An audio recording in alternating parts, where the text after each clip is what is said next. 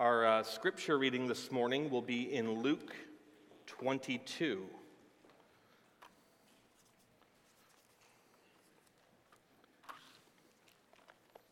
Luke 22. And we'll read verses 31 to 34 and then 54 to 62.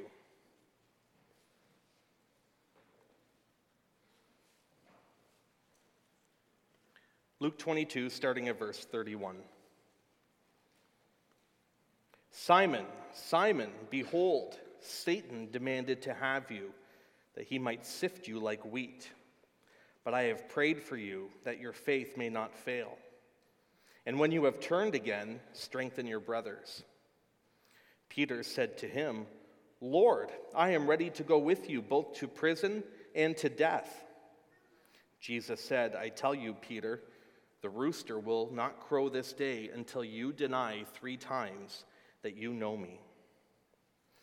And down to verse 54. Then they seized him and led him away, and bringing him into the high priest's house, and Peter was following at a distance. And when they had kindled a fire in the middle of the courtyard and sat down together, Peter sat down among them. Then a servant girl, seeing him as he sat in the light, and looking closely at him, said, This man also was with him. But he denied it, saying, Woman, I do not know him. And a little later, someone else saw him and said, You also are one of them.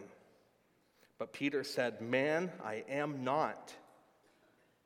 And after an interval of about an hour, still another insisted, saying, Certainly this man also was with him, for he too is a Galilean. But Peter said, Man, I do not know what you are talking about. And immediately, while he was still speaking, the rooster crowed. And the Lord turned and looked at Peter, and Peter remembered the saying of the Lord, how he had said to him, Before the rooster crows today, you will deny me 3 times. And he went out and wept bitterly. This is the word of the Lord. There are many things my dad is good at, but cooking is not one of them. There was a week when I was a kid that dad was on cooking duty because mom was in Holland for the week. Generally, things went well until Dad decided it was time to empty the fridge. That was when my brothers and I were introduced to Hungarian goulash, Van Klinken style. Leftover pasta mixed with frozen vegetables, the kind with plenty of lima beans, ketchup, and maybe even some leftover hot dog bits. And no matter how much we doused that dish with Parmesan cheese, it was tough to get down. I like to think that's when my brothers and I really became brothers, enduring that hardship together.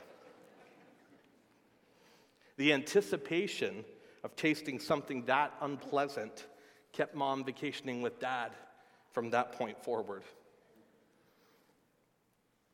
As Christians, we have the uneasy anticipation of tasting something unpleasant as well.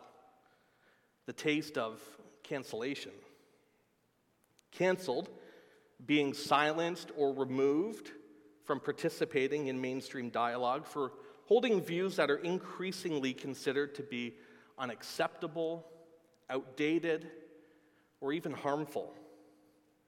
Really, it's for our loyalty to Jesus Christ and the pursuit of godliness. As Christians, we understand we cannot and would not force or coerce anyone into a right relationship with God.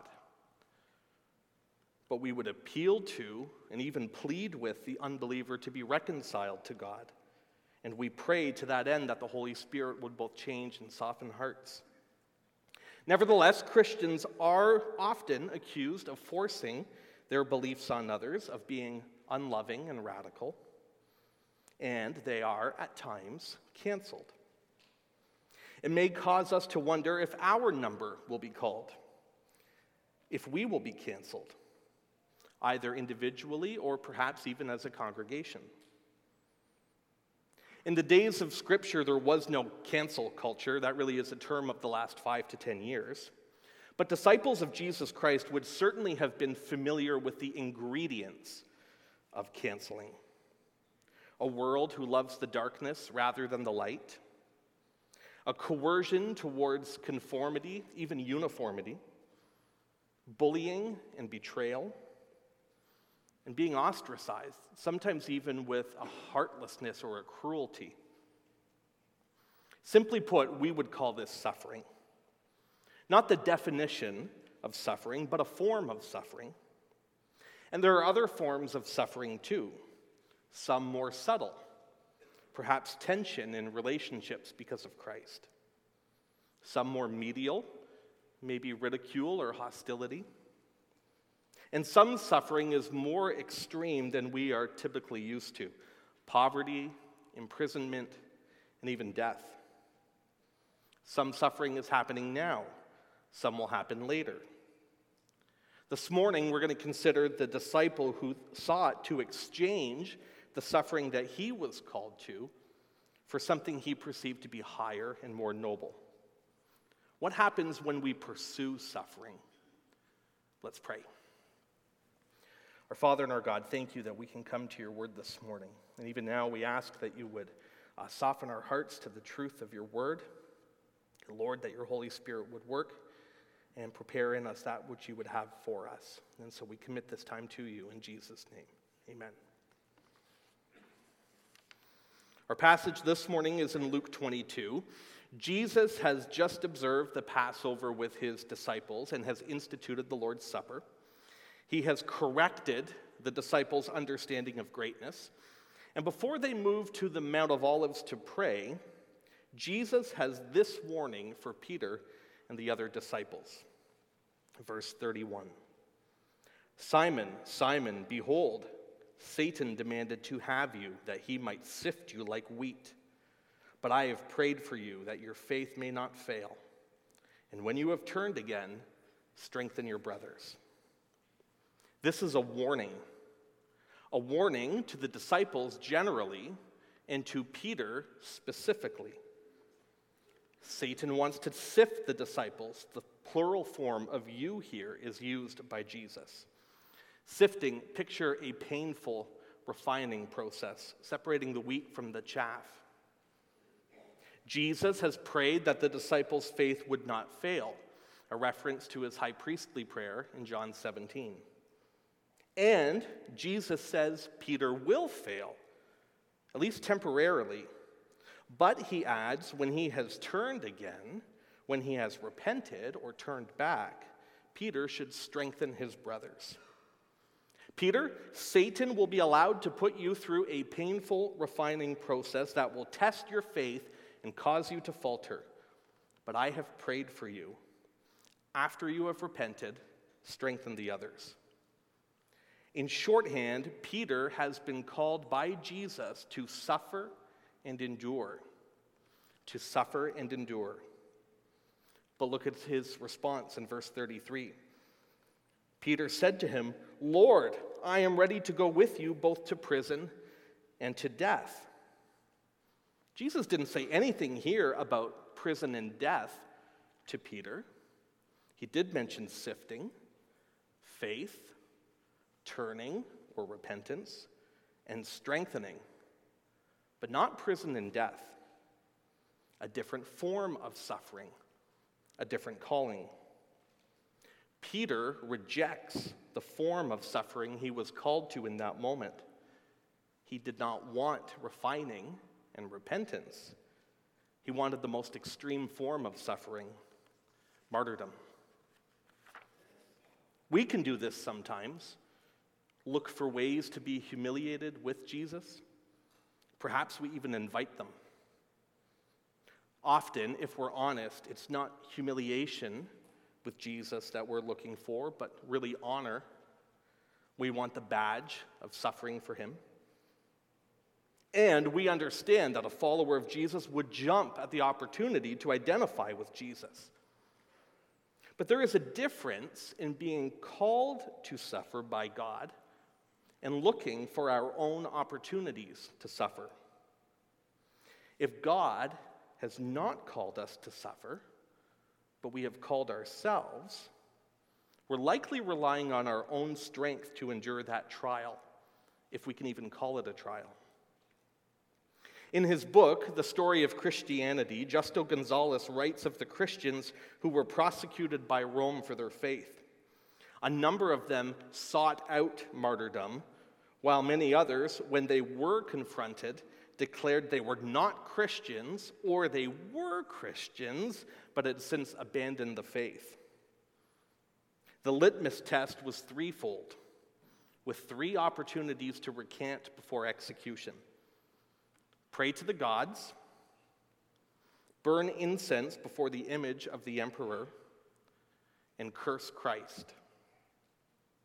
Gonzalez wrote, "Those early Christians believed that martyrdom was not something that one chose, but something for which one was chosen by God. Those who were so chosen were strengthened by Christ, who suffered with them, and for that reason were able to stand firm. Their firmness was not of their own doing, but of God." He continues, "On the other hand, those who ran forward and offered themselves for martyrdom, the spontaneous, as they were known, were false martyrs." The spontaneous were false martyrs. In many circumstances, they were not able to stand firm, and there was a big question for the church. What do we do with these people who have recanted? Are they still our brothers and sisters? If we go looking for suffering, we may find we cannot endure it, not on our own anyways. Jesus said to Peter in John 13, "You cannot follow me now, but you will follow me afterward," a reference to Peter's eventual martyrdom. Suffering to the point of death is something Peter will be called to one day by God, but right now, Peter is calling himself to suffer. Self-appointed suffering. As Christians, when we do this, appoint ourselves to suffer, we can risk hurting those who are close to us, our brothers and sisters. You'll notice in our passage this morning that there are benefactors to Peter's trial, the other disciples. When you have turned, when you, Peter, have repented, strengthen your brothers. Peter's failure and subsequent repentance would have the effect of strengthening the other disciples. This was the suffering Jesus had called him to. Similar, in a way, to the repentance and strengthening produced in King David's life after he had sinned with Bathsheba and murdered her husband Uriah. In Psalm 51, the well-known psalm on repentance, David writes, "Cast me not away from your presence. Take not your Holy Spirit from me. Restore to me the joy of your salvation, and uphold me with a willing spirit." But then, after repentance, David adds this, "Then I, the repentant, will teach transgressors your ways, and sinners will return to you." When a repentant sinner can testify firsthand of the mercy and the forgiveness that flows generously from the cross, it is a powerful tool in leading others in repentance themselves. One of the best pieces of evidence for Christianity is the first-hand testimony of a repentant and forgiven sinner whose life has been changed. The suffering Peter was called to was to have the effect of strengthening his brothers and sisters. Yet Peter rejects this idea of suffering in humiliation and seeks to trade it in for the honor of going down with the ship. Self-appointed suffering, dying on a cross next to Jesus. And then these words, which must have fallen like a stone. "I tell you, Peter, the rooster will not crow this day until you deny 3 times that you know me."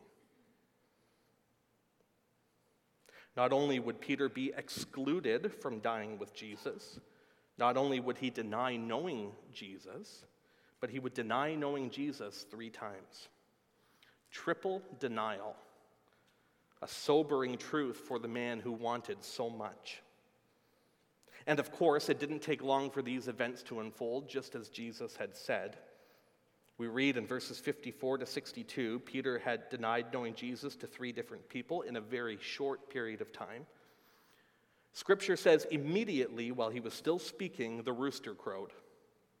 And the Lord turned and looked at Peter, and Peter remembered the saying of the Lord, and he went out and wept bitterly. Peter was called to suffer and endure for the good of his brothers, for the church, to be a picture of refinement and repentance and restoration, as we will discuss next week. Yet he failed in this moment because in his own strength, he pursued not the suffering he was called to, but the suffering Jesus was called to. Peter the spontaneous. Peter was the one who was called to suffer and endure. Jesus was the one who was called to suffer and die, to drink the cup of the Father's wrath. We've heard that phrase before, cups of wrath. The phrase cups of wrath in Scripture usually refers to God's coming and impending judgment against a nation or against a group of people. As sin increases, the cup of God's wrath rises fuller and fuller until it bubbles to the brim, and it is ready to be consumed by the offenders. It is to be drunk by those who have sinned against him. Cups of wrath is similar to the idea of God hiding his face, handing over his people to judgment by withdrawing his protective presence from them. The illustration is used throughout Scripture. In Isaiah, in reference to Jerusalem falling under foreign powers. In Jeremiah, the prophet was to take the cup of God's wrath to the nations that would be under his judgment, and he was actually to cause them to drink it to the point of vomiting. A very unpleasant taste, but an impactful object lesson. And of course, in Revelation, we read of Babylon, that worldly empire that is to drink the cup of God's wrath in the last days. And Jesus picks up on this illustration and language when he's praying in the garden. He says, "Father, if you are willing, remove this cup from me." Jesus was called to suffer and die. Jesus was preparing to receive and consume the full cup of judgment for an entire group of people, singularly on himself. Usually it was a nation that received God's wrath, and now it is Jesus and Jesus alone. A heavy price, daunting and intimidating. Remove this cup, this judgment. The suffering of the wrath of God for the sins of the world to the point of death, the highest degree of suffering, the most extreme form of suffering, the ultimate in suffering. And there is no spontaneity here. Jesus was called to this by his Father. You can see Jesus' acknowledgement of his calling throughout his ministry. When he came into the world, he said, "Behold, I have come to do your will, O God, as it is written of me in the scroll of the book." Or during his ministry, he said, "My food is to do the will of him who sent me and to accomplish his purpose." Or in the garden, "Shall I not drink the cup that the Father has given me? And my Father, if this cannot pass unless I drink it, your will be done." And because Jesus was called by the Father to suffer and to die, he was given the grace, the supply to accomplish the Father's will, to face our sins as the Father turned his face away, to anticipate the unpleasant taste of the wrath of God. And many times throughout history, royalty and other people of power would be protected by cupbearers or wine tasters. Servants who would taste the cup of the king as an early detection system against poison. Individuals who would put their lives on the line for the king. We read of the cupbearer who was imprisoned with Joseph in Egypt. In a similar way, the world has been offered a cupbearer, a wine taster, in the person of Jesus Christ.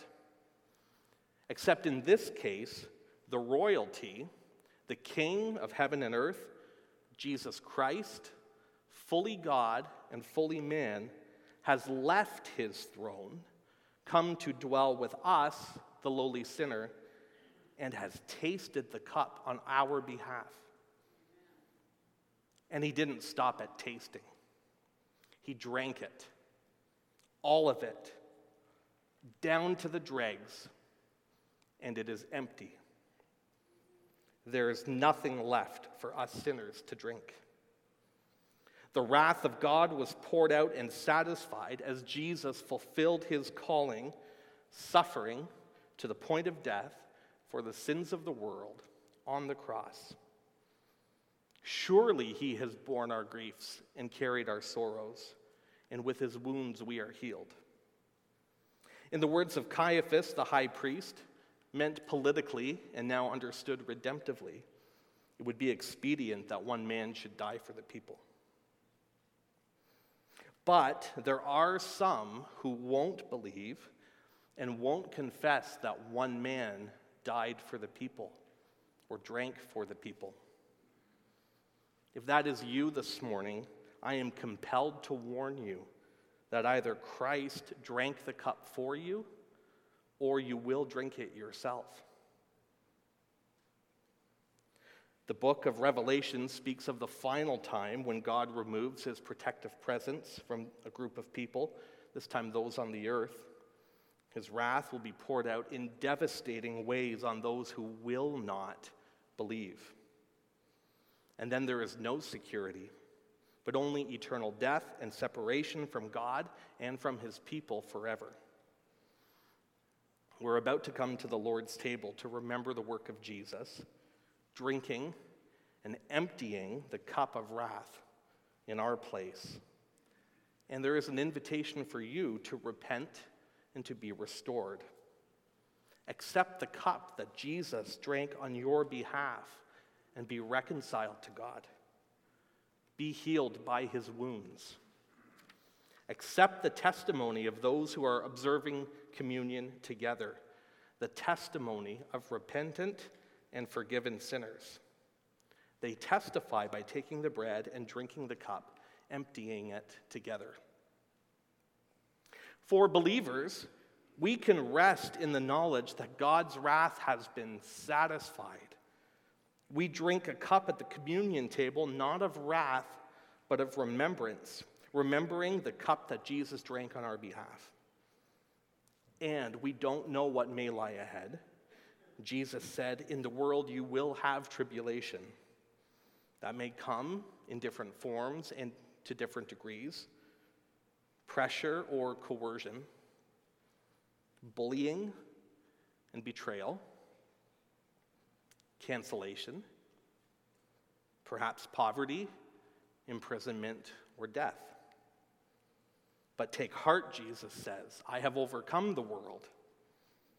If we are called to suffer, to whatever degree, subtle, medial, or extreme, we will be supplied to suffer.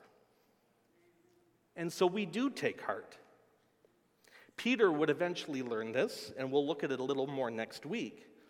After the ascension of Jesus, Peter was called to preach and teach, but he was also called to face imprisonment, intimidation, and the threat of death.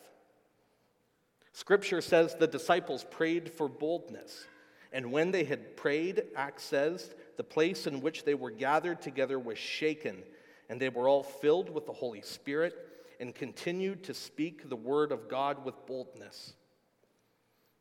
Peter and the other disciples were called, and so they were supplied. And as we anticipate that there may be some unpleasant taste ahead of us, we can go forward and be strengthened, knowing that Jesus has prayed for us and he intercedes for us. He is our supply, our bottomless cup of grace. The high priestly prayer of John 17 was not just for the disciples of the day, but for us too. Jesus said, "I do not ask for these only, but also for those who will believe in me through their word." Jesus didn't pray that we would be kept from suffering, but rather supplied through suffering. He prayed that the Father would keep us, that his disciples would be one, just as the Father, Son, and Spirit are one. That we would have Jesus' joy fulfilled in us, that we would be kept from the evil one, and that we would be sanctified in his truth. And so we can close this morning, those who know Christ, remembering Jesus' words as we approach the communion table.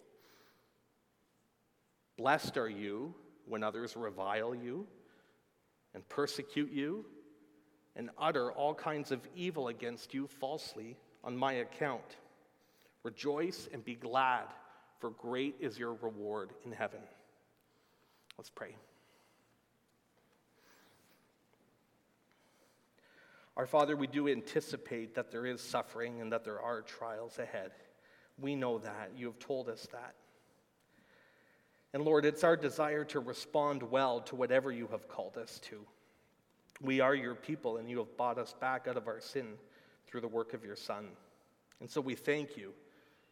We echo the words of John when we recall that grace upon grace is available to us through Christ, and that we will be supplied to match the trial that you may have called us to. Lord, as we approach your communion table, we thank you for the cup that Jesus drank for us, that it is empty, that we can be reconciled to you, and that we can look forward, Father, being strengthened and with confidence. And so we give you all the praise and glory this morning. In Jesus' name, amen.